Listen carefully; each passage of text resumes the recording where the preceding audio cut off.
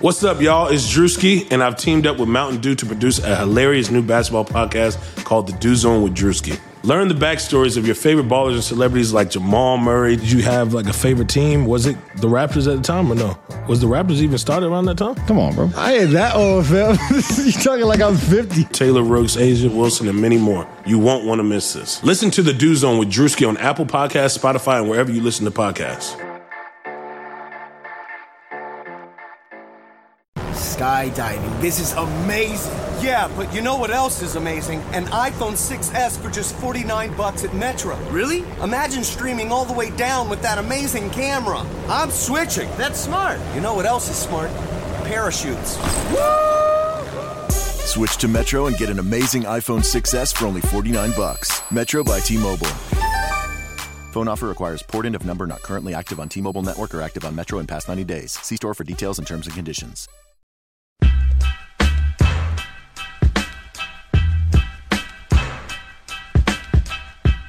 Welcome to another episode of the Hardwood Knocks. This is Adam Frommel here with Dan Favale, and today we're going to have kind of a unique episode. It's something that Dan and I have done each of the last 2 years. Leading up to the Rising Stars Challenge, we like to take all the young guys involved, there are 20 this year, and draft them onto our own teams. Sort of a friendly little competition to see how we evaluate these players and who can build the best squad from those 20 players. So we're going to do that for you guys live. We have not premeditated these picks. They will all be on the spot.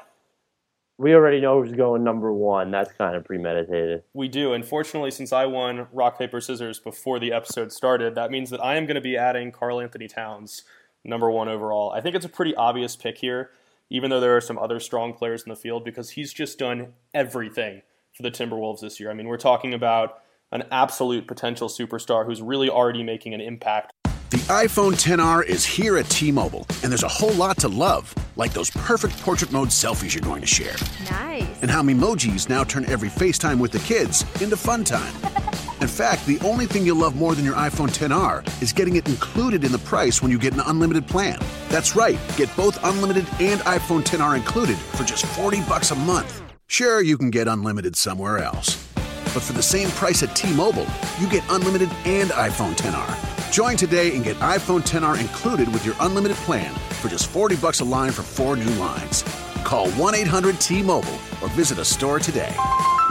$30 for Essentials plus $10 for iPhone XR with autopay and qualifying trade-ins via 36 bill credits. Customers may notice lower speeds and further reduction if using more than 50 gigs per month. Video at 480p for well-qualified buyers plus taxes and fees. Contact us before canceling or remaining balances due. Qualifying service and finance agreements required. 0 down plus $20.84 per month for 36 months. Full price $749.99, 0% APR.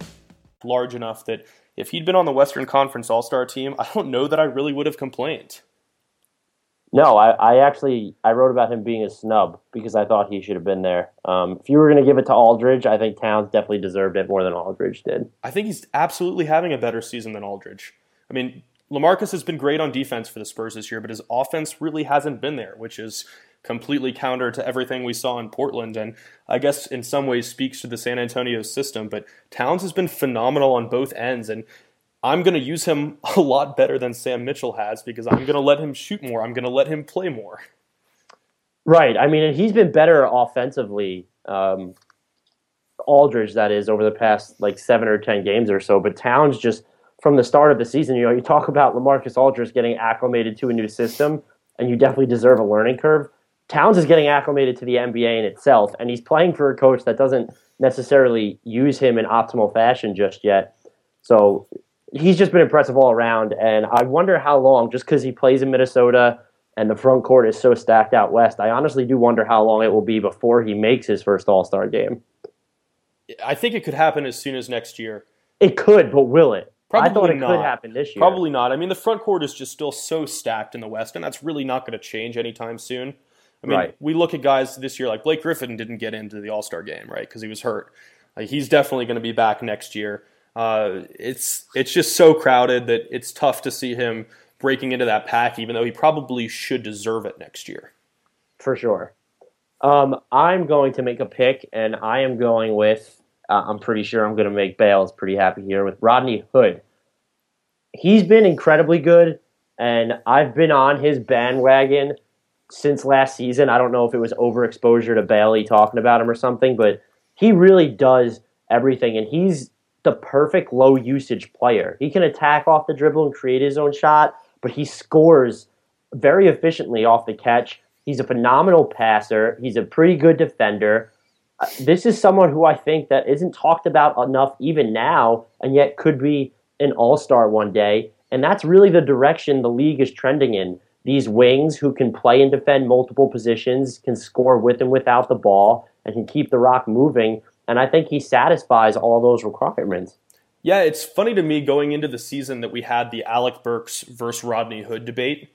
And I think it's pretty clear now that it's Hood who is the future at that position for Utah. And Burke should either be moved at the trade deadline or they should think about moving him this offseason because they need to hand more minutes to this guy. I mean, I don't think he's even playing as well now as he could. He's only shooting like 36% from beyond the arc, and he's a more talented shooter than that. So as he continues to gain comfort in this role, I think you're going to see him featured as the go-to scorer on the Jazz. Yeah, I mean, it might always be a little bit curved just because Gordon Hayward is that point forward, and I also think they will eventually get a point guard in there, whether it's Dante Exum coming in next year or if they get Teague this season. What's interesting, though, is like you said, is he probably will be even better than he is now because, one, he can do more on offense, and two, I think part of his shooting percentages, specifically from deep, being a little bit lower than they could be, has to do with the Jazz playing big and there not being a lot of space, so defenders don't really have to collapse. But the Jazz have been experimenting with those small ball lineups ever since Derek Favors initially got injured, and they've sort of continued, and that's helped Hood a lot offensively. And as time goes on and they continue with that model or expand upon it and he grows, I mean, he's only a sophomore, right? Or has he been... No, this is only his second year. Yeah, so it's incredible that he's already come this far. Well, I think it's also worth noting that he's a good passer, too. You know, we don't give him enough credit for that. He's averaging 2.6 assists per game this year, 3 per 36 minutes, but given how often he has, or how infrequently he has the ball in his hands for these Jazz, that's a pretty solid number, especially for a second-year player. I'm going to say, and you saw this before, I tweeted it, and I actually think it'll lead into your next pick, if I'm correct, quite nicely. And it's a very specific stat, but I think it highlights how efficiently he's able to score and do so in low usage while passing. There are 3 players this season who are averaging 17 points, 3 assists per 36 minutes while shooting at least 35% from deep and posting a usage rate lower than 23. Chris Middleton, Rodney Hood, and Nikola Jokic. Yeah, I have no idea what that has to do with Nerlens Noel, but it was a good effort. Really? Yeah, I'm going to take Noel here because I want to have just the most ridiculous young defensive front court possible. I don't think we gave Noel enough credit for how good he was on defense as a rookie. I mean, we're talking about some of the best defensive numbers in the league, and he was really the reason that Philadelphia 76ers team started to make some strides on the defensive end. His offensive game is definitely limited. I'm not sure that I really need a stretch 4 on this team because I have Towns acting as a stretch 5. So I'm going to take all of the rim protection and just swat everything that you attempt to throw at the basket. Man, I mean, that's not a bad way to go. I'm a little surprised. I think, and you're probably right, I myself am probably not giving Nerlens Noel enough credit because the Sixers' defense has been worse this year, and that's going to happen when you have Jahlil Okafor, who probably plays less defense than you or I. So that's definitely an issue. His offense is never going to blossom in Philadelphia. That's probably why it's difficult to imagine. They don't even use him yet as a good pick and roll guy. Like, that's not being, like, he could be, yeah, let's even say he's Clint Capella in terms of, like, they don't even use him to that extent. Yeah, I think it's going to be pretty similar here. I mean, looking up and down the rosters of this Team USA and the World Team in the Rising Stars Challenge, we have so many guys who want to go out and create their own offense and can do that to some extent. So I think it's easier to spend an early pick on a straight defensive guy, especially when you can pair him with Towns. All right, well, if you're going to go Nerlens Noel, I was always going to go this route. I am taking my new favorite basketball player ever, Kristaps Porzingis. And I'm going to throw him out there with Rodney Hood. I think those are probably 2 of the best two-way players on this list. You have a lot of these guys who specialize on one side of the floor, and I think both these guys hold their own on both sides of the ball. Porzingis the offense is there. I think the Knicks have favored using him too much on the perimeter, which is something that's pretty bizarre for a 3-point lover like myself to say.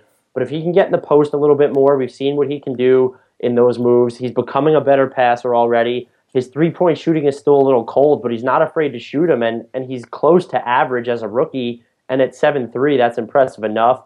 I do think where some people fall on that line of overhyping him, and then there are people who think that he's just not as good as that overhype, I fall somewhere in the middle because I think he's been very good for most of the season. Not as good as Towns, but closer than most people think. It's interesting to me just because he has been in a slump for such an extended period of time now that I wonder if his actual shooting ability is a little bit lower than we thought early in the season. But even if it is, this guy is absolutely an impact player. I mean, coming into the draft, like it was rebounding and post defense that were his biggest perceived weaknesses. And he's been a great rebounder and has held his own against some matchups. I mean, he's going to get bullied around by bigger centers and power forwards because he is still pretty rail thin and he'll fill out as time goes on. But already a good rebounder, already a good rim protector, already a pretty skilled big man, especially for a 7'3" guy. Like, it's hard not to absolutely love his game. Yeah, and I mean, that slump you were talking about was even sort of overstated. You look at his last 12 games, he's averaging about 14 points, 7 rebounds, and shooting better than 40% from 3 in under 30 minutes a game. The issue with him is, will he ever become an efficient scorer closer to the basket? I think he's shown, like you said, that he's not completely useless when you use him in the post or against these bigger bodies, but he has difficulties adjusting his shots or even using his height to his advantage when he's shooting over guys. He's almost more comfortable on the perimeter right now, and I think that's why you see his shooting percentages drag down to closer to 40% because he doesn't have that touch around the rim yet or enough strength or enough experience just against these bigger bodies up front. So that's my biggest concern with him now, but you're right to point out that his biggest concern was his defense. Everyone thought he was going to be bad, 1, because he was from Europe, and 2, because he was rail thin. And he's been a very good defender. He's a solid rim protector. He can defend point guards. The Knicks use him with the way they switch. Sometimes the Kings use Willie Cauley-Stein. And no, that's not ideal. But the other night, he's keeping pace with John Wall and blocking his shot at the rim. That's really encouraging from a 20-year-old. I'm curious who you're going to compare him to now, because I know coming into his rookie season, a lot of people wanted to say that he was like a more athletic Dirk Nowitzki, which is fine. It's not necessarily saying he's going to have that kind of career. It's just saying he plays similarly. I'm not sure that's accurate, though. Like, in some ways it is, but he's also a better rebounder and profiles as a much better defender than Dirk ever was. We both know I'm not afraid to toot my own horn, but I would like credit for, before he even stepped foot in the regular season, for saying that he was a cross-hybrid DNA breed of DeAndre Jordan and Dirk Nowitzki. Just because I think he's probably never going to be the most elite of rim protectors. Those blocks you're going to see are sort of superficial, just like the way you see them with DeAndre Jordan. But he's going to be on the borderline of Defensive Player of the Year potential. He's going to rebound. He's going to be a great finisher outside the pick and roll. And that's DeAndre. And then you look at Dirk. I think those post moves will come. We've seen some of them. And he already has the range. And I think ultimately he could end up being a better facilitator, or at least an equal distributor to what Dirk has been over his career. So just to clarify, what you're saying is that he's going to shoot 70% and they're all going to be threes. Yeah, I think that's basically, in a nutshell, that's what I'm saying. Yeah, I think that's totally reasonable. But is that not? Could you not, I guess, see it? Like, no, I think it's absolutely valid. So I want credit for that. When Porzingis is at his Hall of Fame speech, I hope he acknowledges 20 years from now, or 25 years. You got to give him that 5-year cushion after retirement. So I'm going to make this next pick for 3 reasons. 1, because I think he's the best player left. 2, I don't want you to have him. And 3, I really like him. Before you even pick, I was really hoping you weren't gonna because of how your first 2 picks went. Yeah, so I'm going to take my biggest man crush in the NBA right now, and that is Nikola Jokic from the Denver Nuggets. This guy is incredible. Like, if you haven't heard of him, go watch every highlight video on YouTube that exists because he's so much fun. We're talking about a rookie who can make three-pointers. He's shooting 40% from downtown right now this season. He can feed the ball into really tight spaces, whether it's over a front or to a cutter. He's actually initiating some offense for Denver.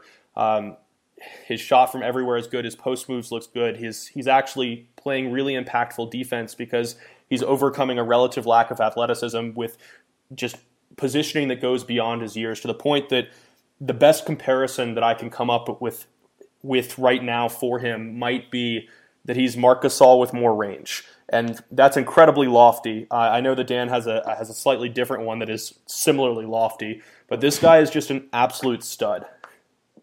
Yeah, I mean, I agree with everything you said, but I almost feel like you're selling him short on an individual level in terms of Marc Gasol. I could see him, if you want to talk about having a profound impact on your team, until recently, the past 2 or 3 years or so, that was Marc Gasol for Memphis. But the more I watch Jokic, and you've seen him way more than I have, he just looks like Kevin Love with Defensive Player of the Year potential. I think it would be fair, if we want to take it to two extremes, if Marc Gasol and Kevin Love had a baby, like Nikola Jokic, that would be the play style. I don't know if he would look the same, but I think from a playing style standpoint, it works. And I've also been able to spend a little bit of time around him in the locker room. The other thing he brings to the team is chemistry. Like, this is a guy who's genuinely excited to be in the NBA and has so much fun. He messes around with reporters who are trying to do interviews. He screws with his teammates. He's dancing around. He's always having fun. He's embracing what it means to be a rookie in the NBA. And I think that does matter a little bit. Absolutely. And he doesn't play enough yet. I know the Nuggets are using him more, but they have way too much talent up front. I want to see them trade Kenneth Faried so bad if anyone will take him. I know he hasn't necessarily been a detriment, but I want to open up just more minutes for Jokic. You know what? I don't care who you trade to get him those more minutes, because any one of those guys, with the exception of Faried, in my opinion, could be a nice long-term fit in Denver. I know I go back and forth on, and I'm going to butcher his name, but Jusuf Nurkic. I go back and forth. Should it be him just because he plays a more traditional post style? Should it be, again, Joffrey Laverne, or however you pronounce it? So I don't care who you move, but you need to move two of them, because Jokic, he needs to be in there more. It's interesting that the Nuggets came into this offseason really viewing two players as untouchable, or so we were told in reports, and those were Jusuf Nurkic and Danilo Gallinari. As soon as they got Mudiay, with a top 10 pick, then he absolutely joined that class. But all of a sudden, I think we've seen Jokic become kind of the centerpiece of this rebuild. So I agree with you. The front court is way too crowded, and they're absolutely going to have to move pieces. And he should be the one that's untouchable. Faried is insanely popular in Denver, but if you have to trade him, then you should do it. If you have to trade Laverne, you do it. If you have to trade Nurkic, that's fine. So he's the untouchable one. Who would you like to see go? I'm partial to... again, you want depth, and I think you can. I can't pronounce his name. Lavernier, is that what it is? Yep. I think he's someone who could come off the bench. So I think maybe you keep him, and then I would love to see Gallo at the 4 and Jokic at the 5 full time. I think you fell on the Nurkic side of the camp, though, right? Yeah, I think that you need to trade him, especially because he's young. He has so much upside, and while he plays differently than Jokic, they are fairly similar players. I'm not sure that they can be complementary. So I think he's the one that you would have to move. And it's worth noting that the organization does have really high hopes for Lavernier. I mean, that was pretty clear when they asked for a late first-round pick to move him in trade talks. And that's not something teams are just going to give up lightly. So just to clarify, you want them to move Nurkic, and whatever else they do is fine by me.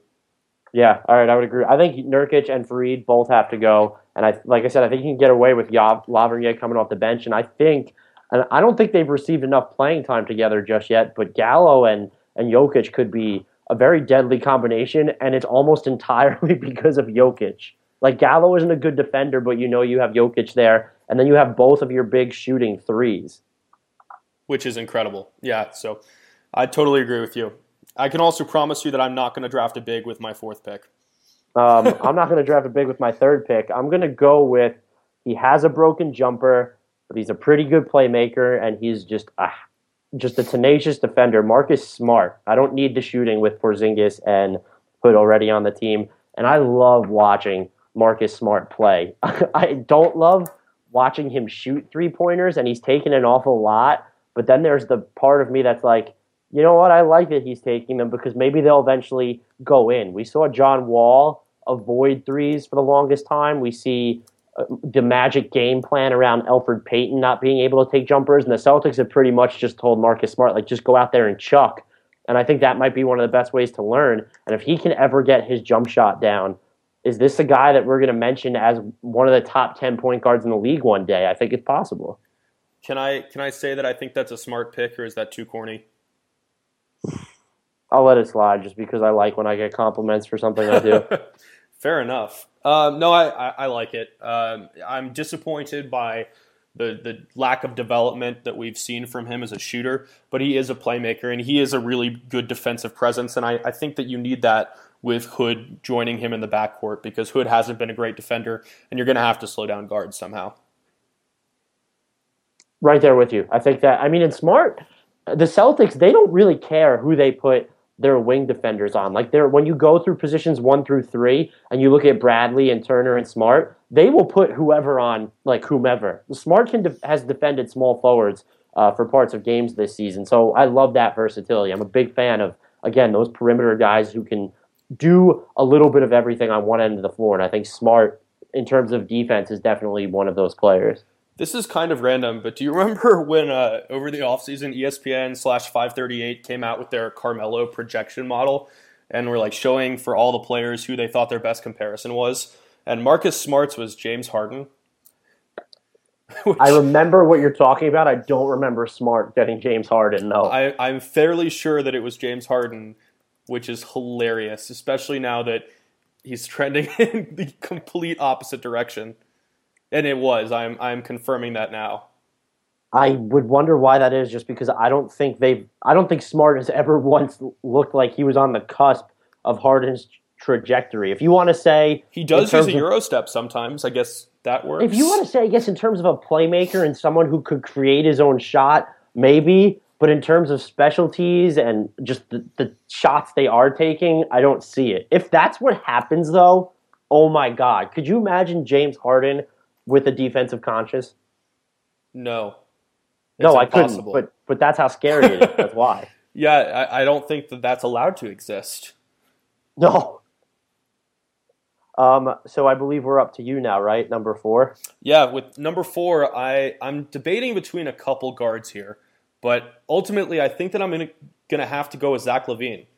I love the strides he's made on offense this year.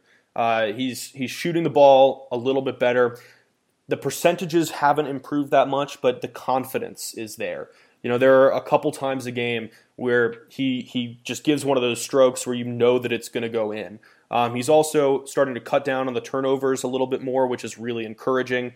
And he's good at getting to the foul line when he's allowed to control the ball for that Minnesota team. So I think I need an offensive threat in the backcourt. Right now, I'm not worried about his ridiculously porous defense because I have Nerlens and Karl Anthony Towns guarding the rim, so that risk is completely mitigated. So I think he's the best option here.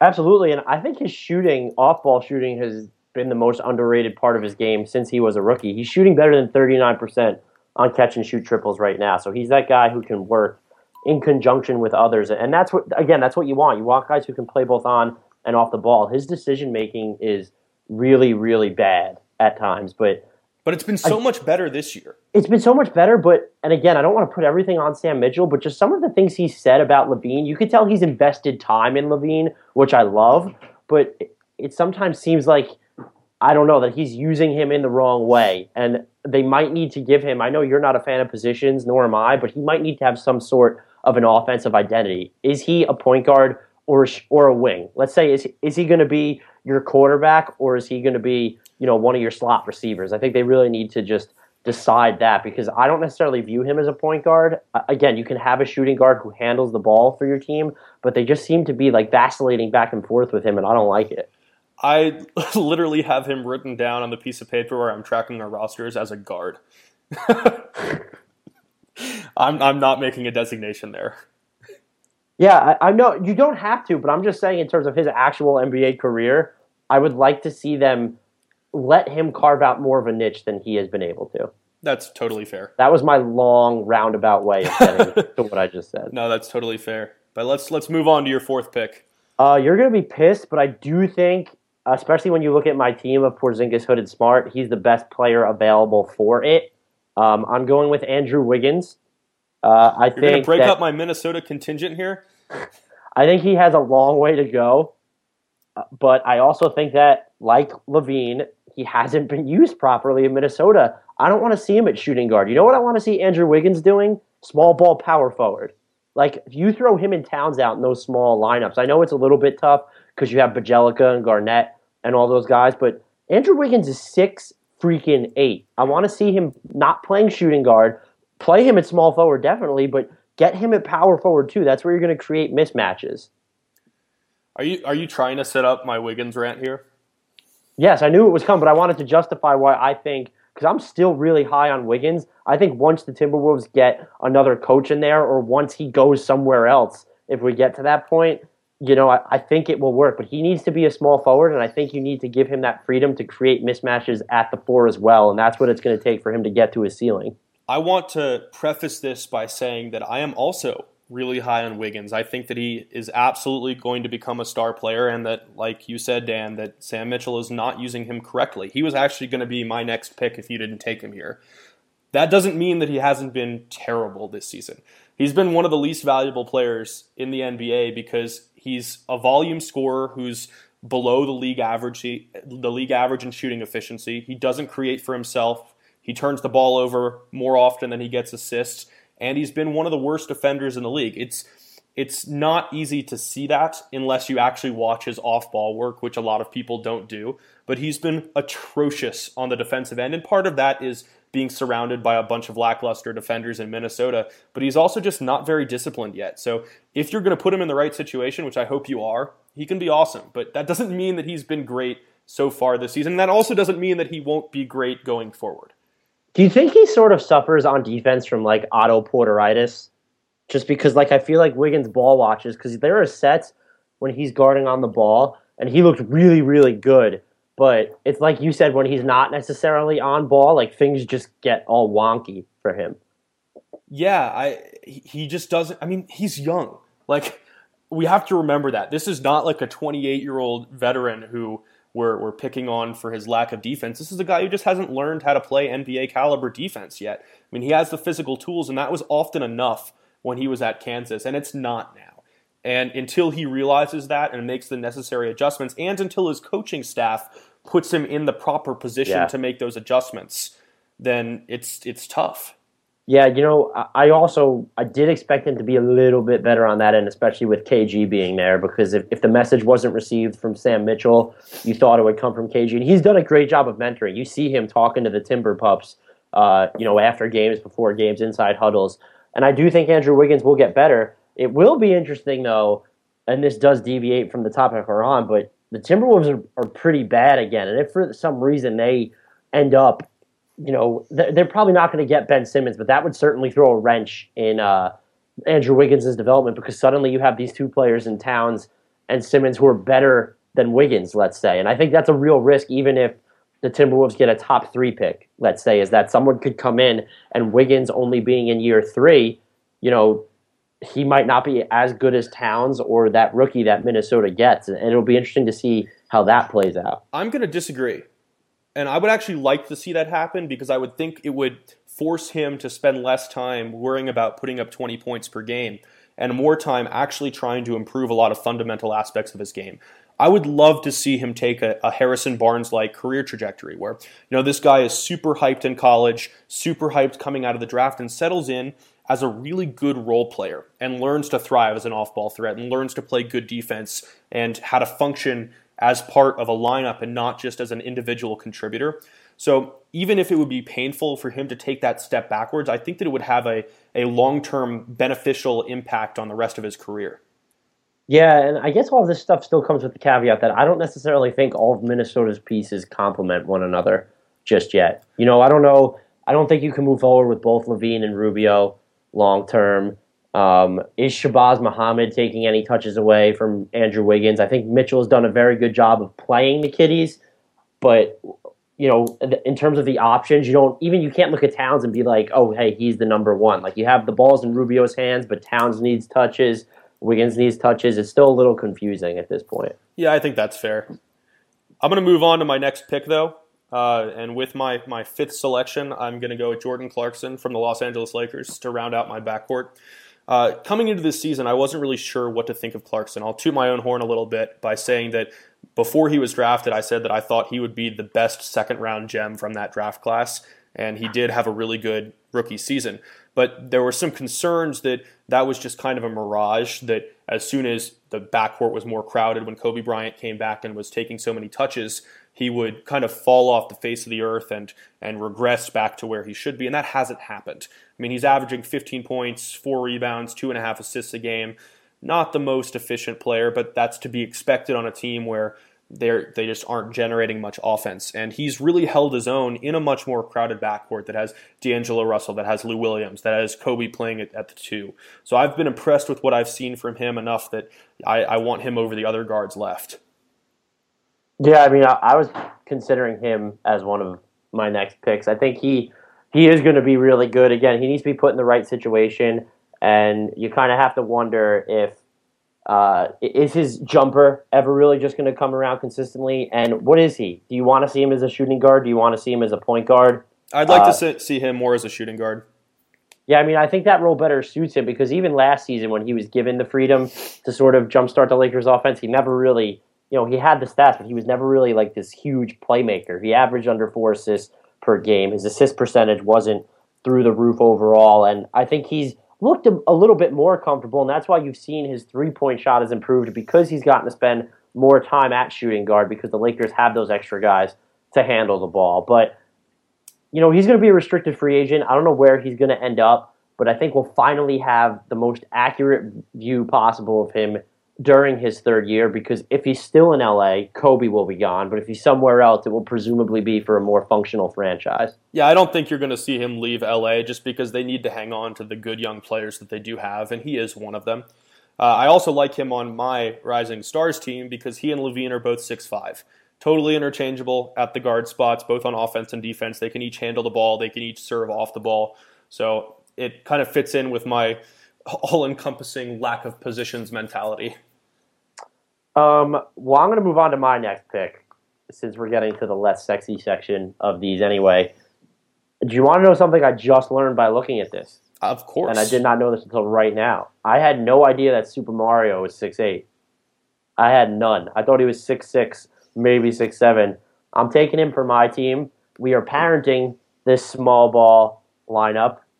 Wiggins and Mario, Hood, Wiggins, and Super Mario pretty much interchangeable at any wing position now for me. Hezonja isn't afraid to shoot, like even a little bit. His three-point stroke's already okay for being his first year in the league. I think he'll be a great guy to work off of driving kicks and outside of those sets with Porzingis in the post. And just in general, I think he's going to be really good. The Magic have a ton of stuff to figure out, and you're going to need to move on from Evan Fournier and probably one or two of Tobias Harris, Victor Oladipo, and Elfrid Payton to really get Super Mario his necessary touches and let him actualize his ceiling. But damn, I think he's going to be really, really good. We might not see it for a couple of years. He might be one of those long-term projects that's just not super good until later in his career, but I think he will get there. Yeah, coming into this 2015 draft, I told a couple people, I think you were one of them, that I thought Hezonja and Porzingis were going to be the two best players in this class. I think I was definitely wrong because of Towns, but I still maintain that Hezonja is going to be awesome when he gets a chance. And to me, it even goes beyond the skills he's displayed, and it's the mentality. I mean, this is a guy who is confident to the point that it borders on cockiness, and that's a good thing for an NBA player trying to carve out a role and trying to prove that he does belong as he's making this leap from overseas play to playing at the sport's highest level. I love it. I think it's absolutely going to help him, and he does have the skills. I'm totally with you there. I love him. And again, I don't know when. I think he needs to be cut loose. Hopefully that'll happen in Orlando at some point. They look like they're eventually going to consolidate their assets, whether it's this season or over the summer. But he just looks like he's going to be super fun. I do wonder, when we talk about guys like him who are this confident and have this crazed sense of self and just his play style, is he going to be a good defender? I want to know, and I think you can see it there. He has the physical tools, but is he going to be a good defender? Because I don't want to bring up this comparison, but just in terms of someone who isn't a star or isn't yet a star and has this same sort of self-assuredness in his shooting stroke and off the dribble moves, J.R. Smith, just in terms of bravado, and he's never committed himself to the defensive end. I think Kazanya will be better, but overall, even as an offensive player, he has the star ceiling that I don't think Smith truly ever had. But will he get there on defense? That's really just my biggest question for him. Yeah, it's going to be all about mentality because he does have the physical tools. Like you said, he's 6'8", he has pretty long arms, he has the athleticism necessary to be an impact defender at multiple positions, so we just have to see if it's going to happen now. I'm going to take a guy, though, who is not a good defender and is not a good playmaker and is very limited because all he can do is shoot threes, but that's really all I want him to do, and that's Bojan Bogdanovic. The crop of forwards in this game is really bad. Like, now that he's off the board, the only ones left are Jabari Parker, Trey Lyles, and Dwight Powell are the only ones who are even listed as forwards. Parker's a power forward, even though he vacillates between the two positions. Lyles does is he power even? Forward. I feel like Not the Bucks really. have thrown him at shooting guard at points this year because they're so stupid. He should be a power forward, plain and simple. And then we have Dwight Powell and I guess Clint Capella also who play power forward. So this is the only guy left who really can play the three. And I don't really want to throw out a three-guard lineup against Marcus Smart, Rodney Hood, and Andrew Wiggins because that is a recipe for disaster. So I'm going to have to bite the bullet and take the one-trick pony here. Yeah, I don't have any qualms. I mean, it's kind of a low-end pick. I would think that there are definitely more talented players on the board. Agreed. I think 100% agreed. But it's funny because while you have to pass on Jabari, I do not, and I have the opportunity to bring him off the bench as a 4 or let him start at the 4 alongside Porzingis. And that'll be interesting because in Milwaukee right now, he doesn't have the defensive talent behind him just because you have Greg Monroe there. And Milwaukee has just changed the way they play. But imagine pairing him, with a rim protector like Porzingis. And on that note, if you look at the Bucks, their starting lineup until this point, I know they recently changed it up, but when you put John Henson alongside Jabari Parker instead of Greg Monroe, everything just clicks for the Bucks, and Milwaukee hasn't realized it yet, and it's disgusting. It's honestly disgusting. You give this kid a chance to not only play the 4, but to have defensive talent behind him that can cover up for his miscues, and he's going to be great. And I don't know if Milwaukee has to get the hit eventually, but I'm flabbergasted still as to why they're using him the way they are. You say sometimes he plays power forward. I don't even have the splits right in front of me, but he's played small forward way, way, way too much this season. I'm looking at it right now, and actually most of his minutes have come at power forward. It's 5% at small forward, and it's still way, way, way too often. Wow, I didn't think they were playing him at power forward. Well, part of it is the way I think the Basketball Reference lists the players' positions based on how tall they are. So when he shares the court with Giannis Antetokounmpo, then that's going to push him down the lineup, which doesn't really make sense. So actually, I have no idea what's going on. But regardless, Milwaukee frustrates me so much because they had the potential to be such a good modern team. You've got guys like Chris Middleton, like Giannis, like Jabari Parker, like John Henson, who can play multiple positions and who can be interchangeable parts on the defensive end. And you have a coach in Jason Kidd who actually goes on the record saying that he wants to play like that. And then they don't. The Bucks make no sense anymore. And they have the potential to turn in to this. I don't want to say this year is because it's over a span of multiple seasons, but they could be the Phoenix Suns all over again. You look at what happened to Phoenix in 2013, 2014, you win 47 games, almost make the playoffs, and you double down on a flawed model. And now the Bucks are doing the same. I know I'm more inclined to think of them as like the Charlotte Hornets, where they started to make some strides, didn't quite get there, took a massive step backwards, and now they're back to being competitive. Because I still think this team is going to have the pieces. Like Phoenix did not have the personnel. That was the biggest issue. And the front office just horribly mismanaged everything, and that's not what we're seeing happen here. They have Phoenix had the personnel to run the style they wanted. They just didn't pick the right style. Milwaukee, I guess I see your point in terms of the difference. I don't think this team, as currently constituted, will really amount to anything like it should. Yes, they have the talent to play different styles, but you know what that's going to take? Moving Greg Monroe to the bench like they just did, or trading him. You can't keep Monroe on the bench. That's just absurd. to bring this guy who's he's their highest paid player, yes? Well, he just got a max contract, so absolutely. Yeah, so now you're bringing him off the bench? Like what? Like, did you think this through before they signed him? And I'm not sure if it's really, again, their defense is statistically better this year with Greg Monroe on the floor. I actually don't know if that's changed, but that comes down to matchups and the talent around him. They're defending differently, and that's what's really hurting them. If they ever want to actualize the team they should be, you know what? It's time to throw out John Henson more. Like, it has to happen. That should have happened a long time ago. Why did you pay him? Again, this isn't a lot. I have no idea. Why did you pay him $44 million? I have no clue. Think about how many other teams could have used him. Like, just think about right now, like, where would he be a great fit? Like, pretty much everywhere. Yeah, absolutely. Yeah, it frustrates me. Milwaukee is probably the team that has frustrated me the most this season. Yeah, they're definitely the most disappointing. I think the most frustrated I've been, maybe not lately, but was watching the Boston Celtics. For a while, they were like vacillating in and out. I think we've both said vacillating at least twice in this podcast. I've only said it once, so. I meant like total. Oh, now we're up 4 times because I just said it 3 times. Vacillating. They've been shimmying, in and out of the top 4. Now they look like they're finally going to be the 3rd best team in the East, but it's just been tough to watch. Anyway, speaking of good fits for John Henson, Boston would have been fun. Boston would have been a lot of fun. And speaking of Boston, I think it's worth noting that the FATS model right now actually does have them as the 3rd best team in the Eastern Conference, and they're only marginally behind the Pacers for the 2nd slot. Yeah. That is pretty incredible.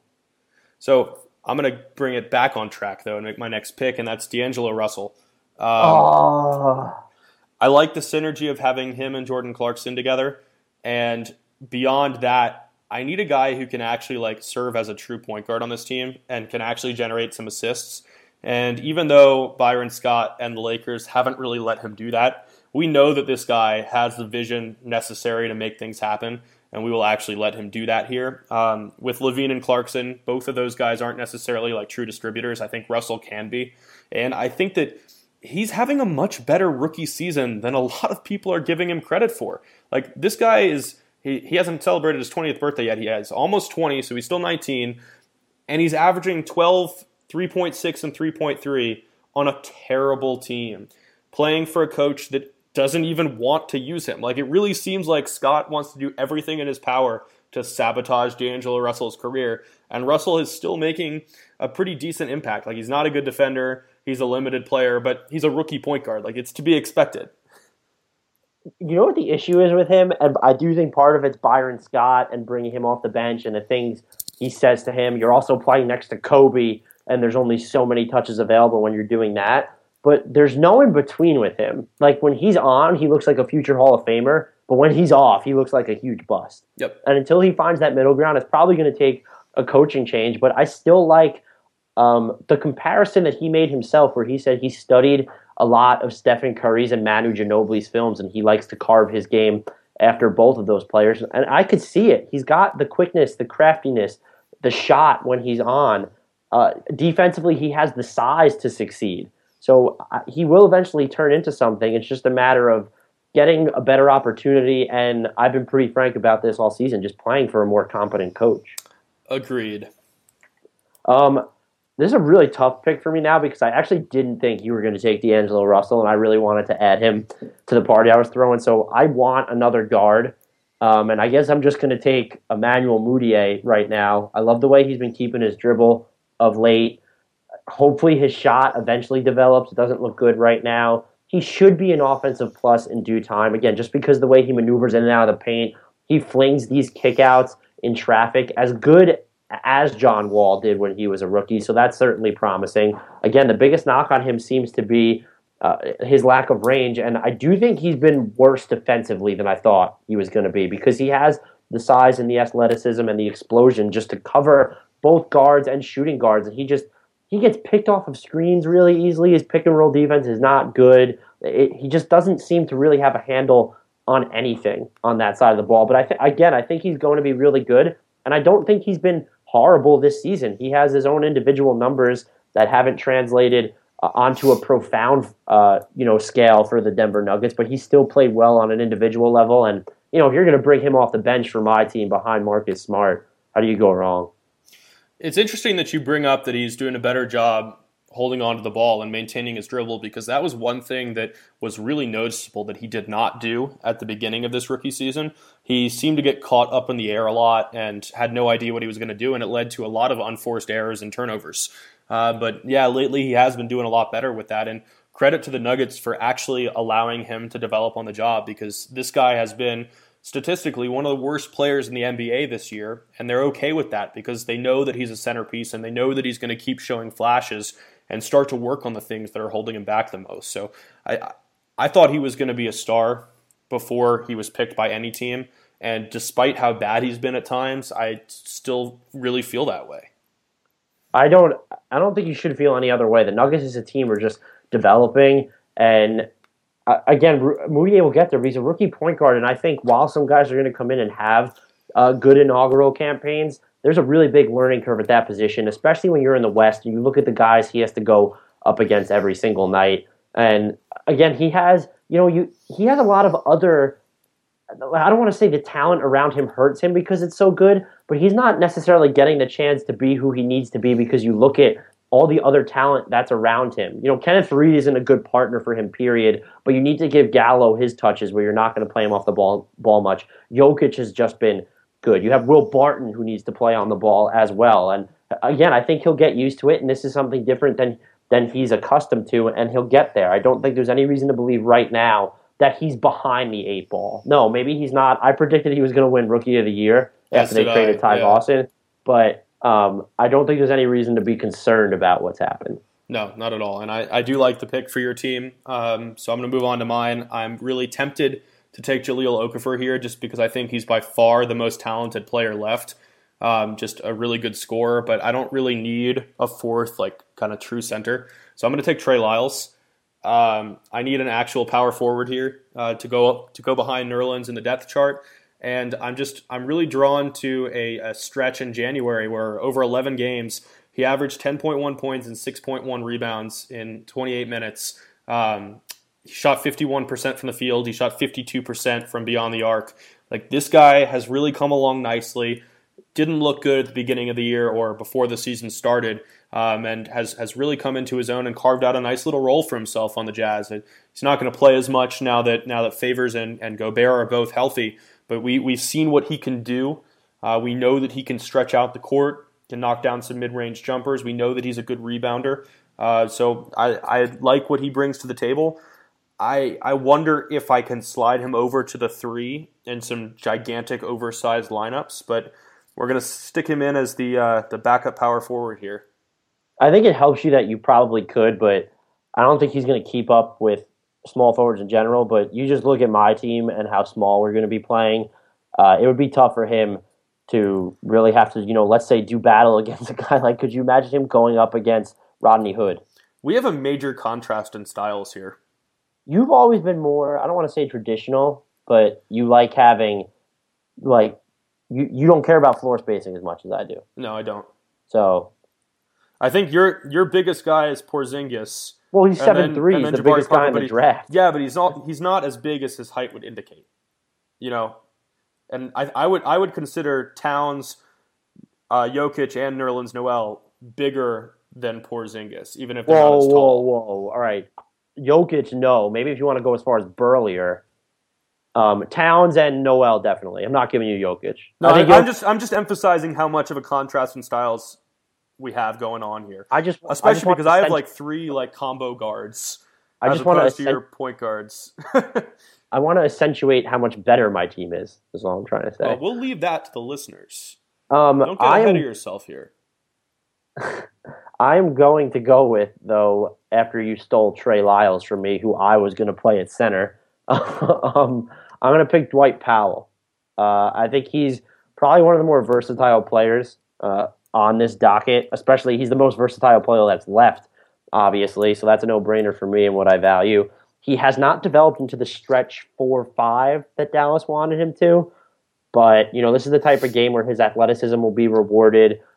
He can help you in terms of providing some shot blocking, not much. Again, he doesn't do anything too well. He's a good rebounder and he hustles, but I'll take that raw athleticism in exhibition like this.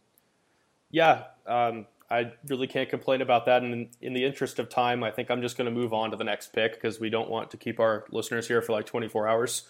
Nope. So I'm going to go ahead and go with Elfrid Payton. I need the guy who can actually distribute. It helps that he plays good defense, and he's actually become a pretty decent shooter this year. I don't know if anybody really realizes it, but he's shooting 36.8% from three-point territory, as opposed to 26.2% last year. So that's a huge jump in the right direction, and it's come while he's taking more shots. We're not really going to use him in that role much. We have enough shooting to go around already, but it's nice that he can do that. It's nice that he can lock down on defense, which will be really useful for whenever I have to play Trey Lyles and Bogdanovich together. So Payton it is.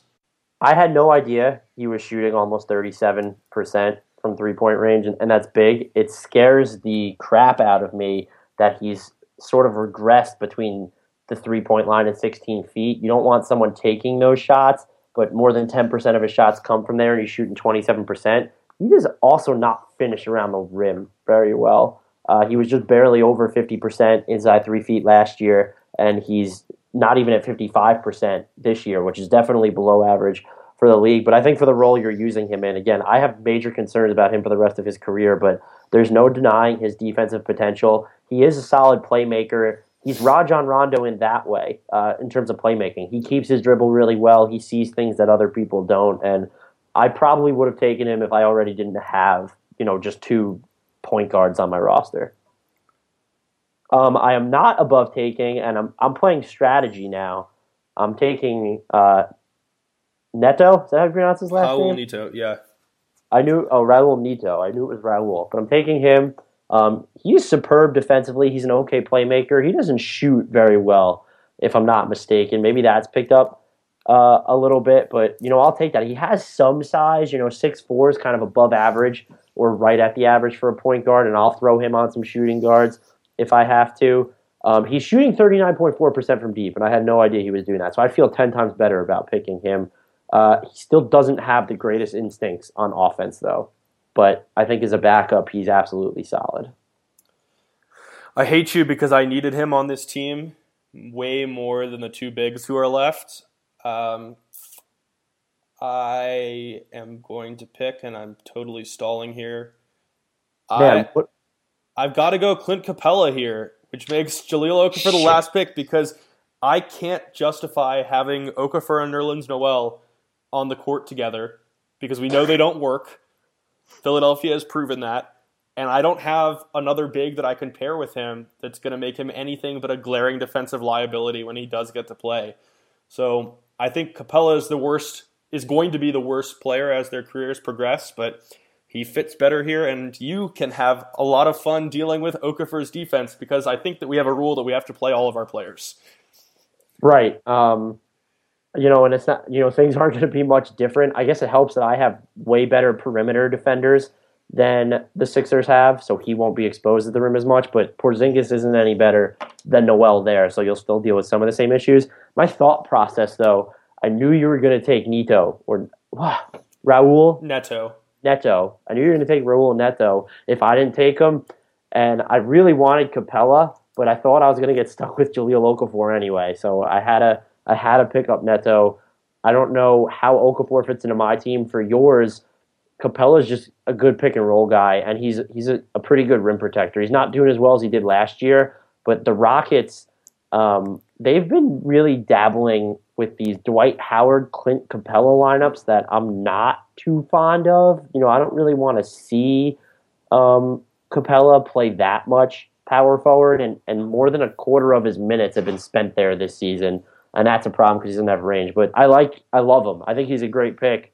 Again, I think he's Dwight Howard if Dwight Howard knew what he was supposed to be. Finish off the pick and roll and play defense. He's never going to be as good as Dwight Howard, but I think you're talking about a guy who's a Hall of Famer, so yeah, but I'm just saying, like, Dwight Howard, think about how much better Dwight Howard would have been if he would have just dropped the whole post-up thing. Yep.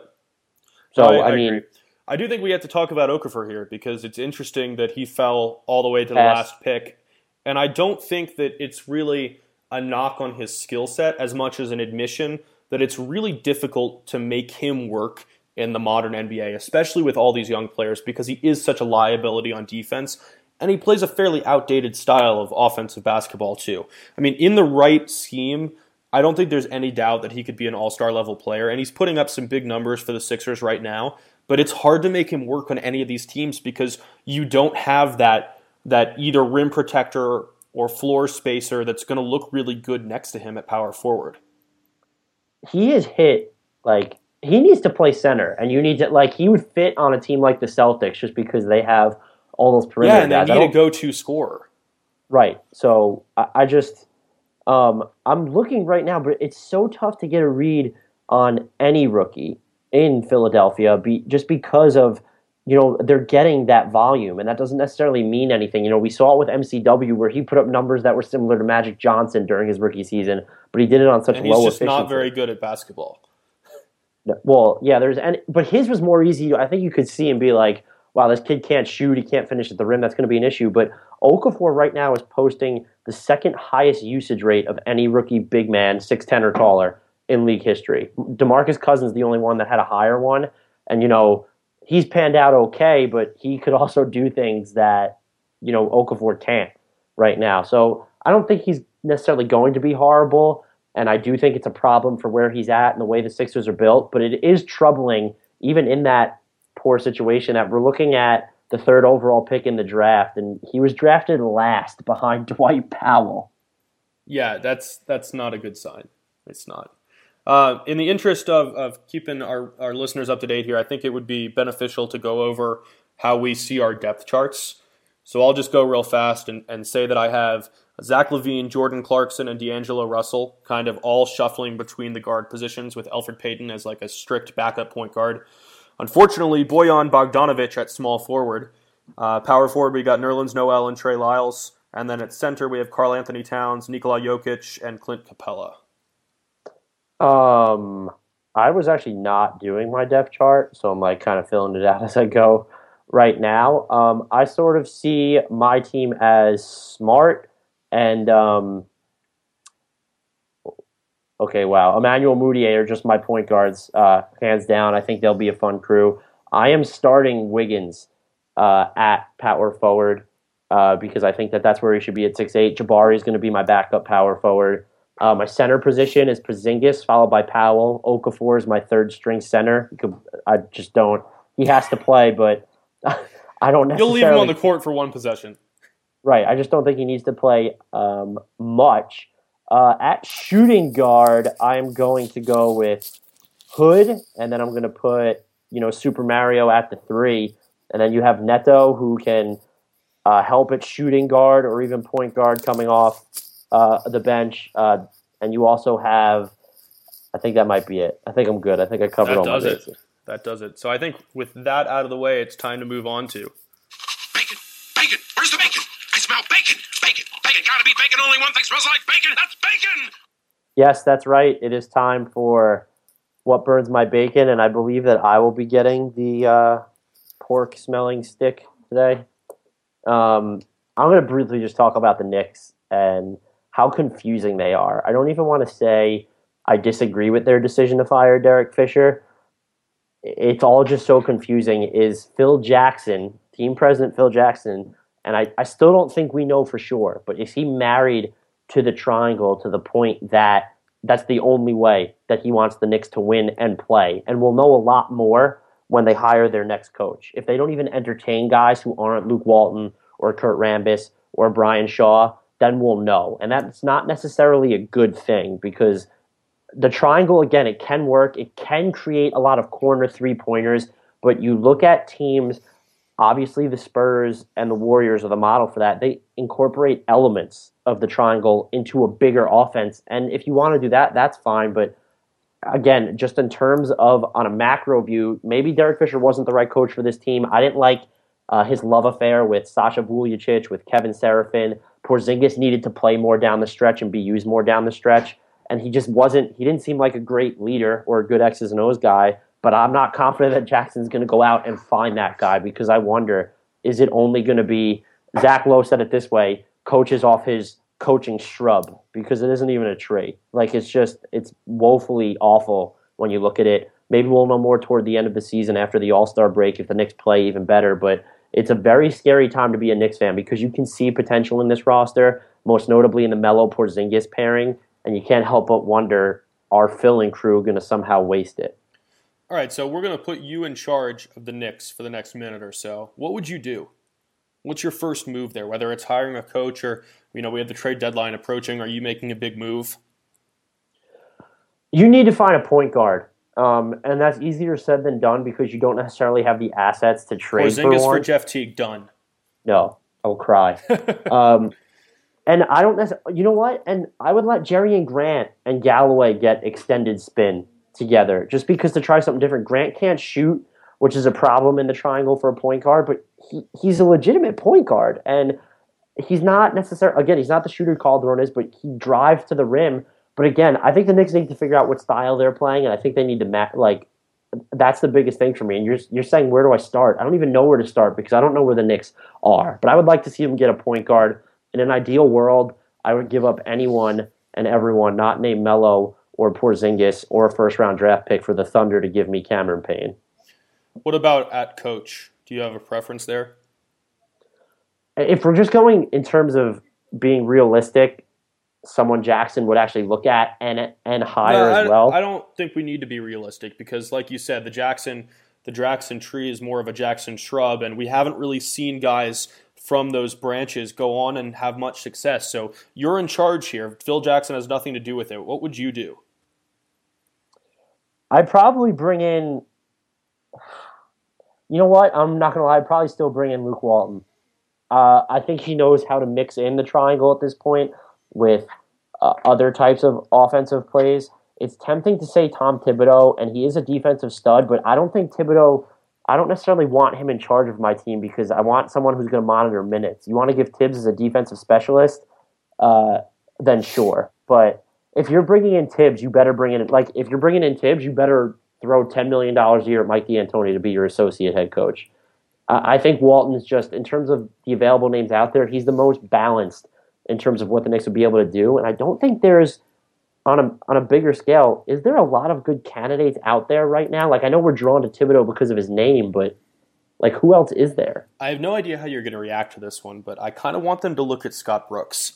We bashed him a lot for the job that he did when the Thunder were good because the sets got stale and there wasn't much creativity beyond, hey, Westbrook, hey, Durant, go run an isolation set. But he did a great job developing that team. We saw Westbrook improve every year. We saw Durant expand his game to the point that he became a playmaker, a positive presence on the defensive end. We saw Serge Ibaka improve. And if you look at the Knicks, they could be in a similar position to the early Thunder with just a little bit less talent. But if you want a guy who's going to get the most out of Jerry and Grant and Langston Galloway and Kristaps Porzingis and really everyone on the roster that isn't established like Carmelo Anthony, then he could be a good option for the next couple years. Yeah. Is he more It's not a sexy name. No, and it doesn't need to be a sexy name. I think he's good for a young group. I just don't know if the Knicks they're not young. You have Porzingis, but you've put guys in place already who are going to take care of him outside the head coach. Is he can never get the Thunder over. The Thunder, it seemed, are always really bad at getting plays out of timeouts or getting Durant the ball down the stretch with Brooks. And so I think Donovan, he hasn't changed the offense that much. I think Westbrook has developed into more of a pure point guard, if we can even still use that term. He's just not taking as many shots. And that's the best thing for the Thunder offense right now. But he hasn't changed much. It just seems like their execution on offense, defense isn't that great. Is just better, but we've even talked about those sets getting stale, so maybe it wasn't Brooks' fault. Maybe if you had a foundation in place where you're allowed to move the ball, because remember, he was working with so many ball dominators, and right now the Knicks' only true ball dominator is Melo, so maybe that would help him. I wouldn't mind it. The KD tie would be nice. Thinking about that free agency pitch, huh? He would run out the room. Yeah, probably.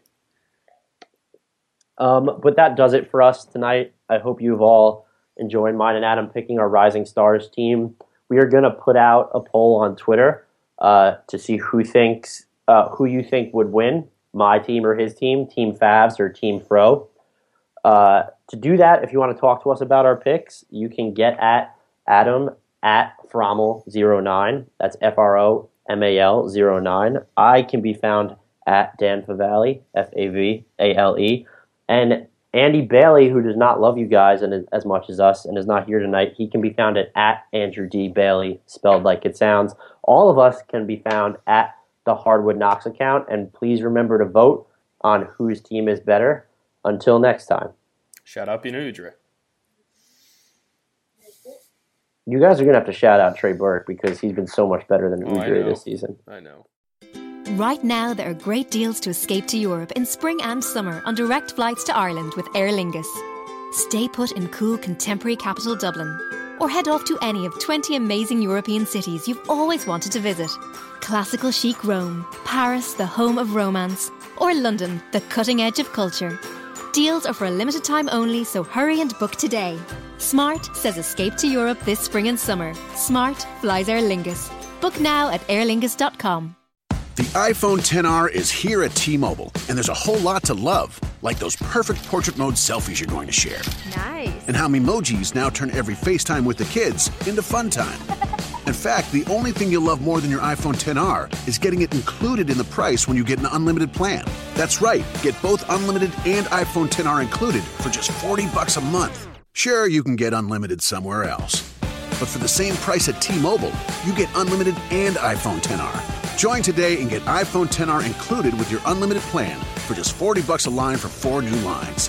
Call 1-800-T-Mobile or visit a store today. $30 for Essentials plus $10 for iPhone XR with autopay and qualifying trade-ins via 36 bill credits. Customers may notice lower speeds and further reduction if using more than 50 gigs per month. Video at 480p for well-qualified buyers plus taxes and fees. Contact us before canceling or remaining balances due. Qualifying service and finance agreements required. 0 down plus $20.84 per month for 36 months. Full price $749.99, 0% APR. Sugar Ray Leonard, Roberto Duran, Marvelous Marvin Hagler, and Thomas Hearns. Legends, whose four-way rivalry defined one of the greatest eras in boxing history. Relive their decade of dominance in the new Showtime sports documentary, The Kings, a 4-part series premiering Sunday, June 6th, only on Showtime.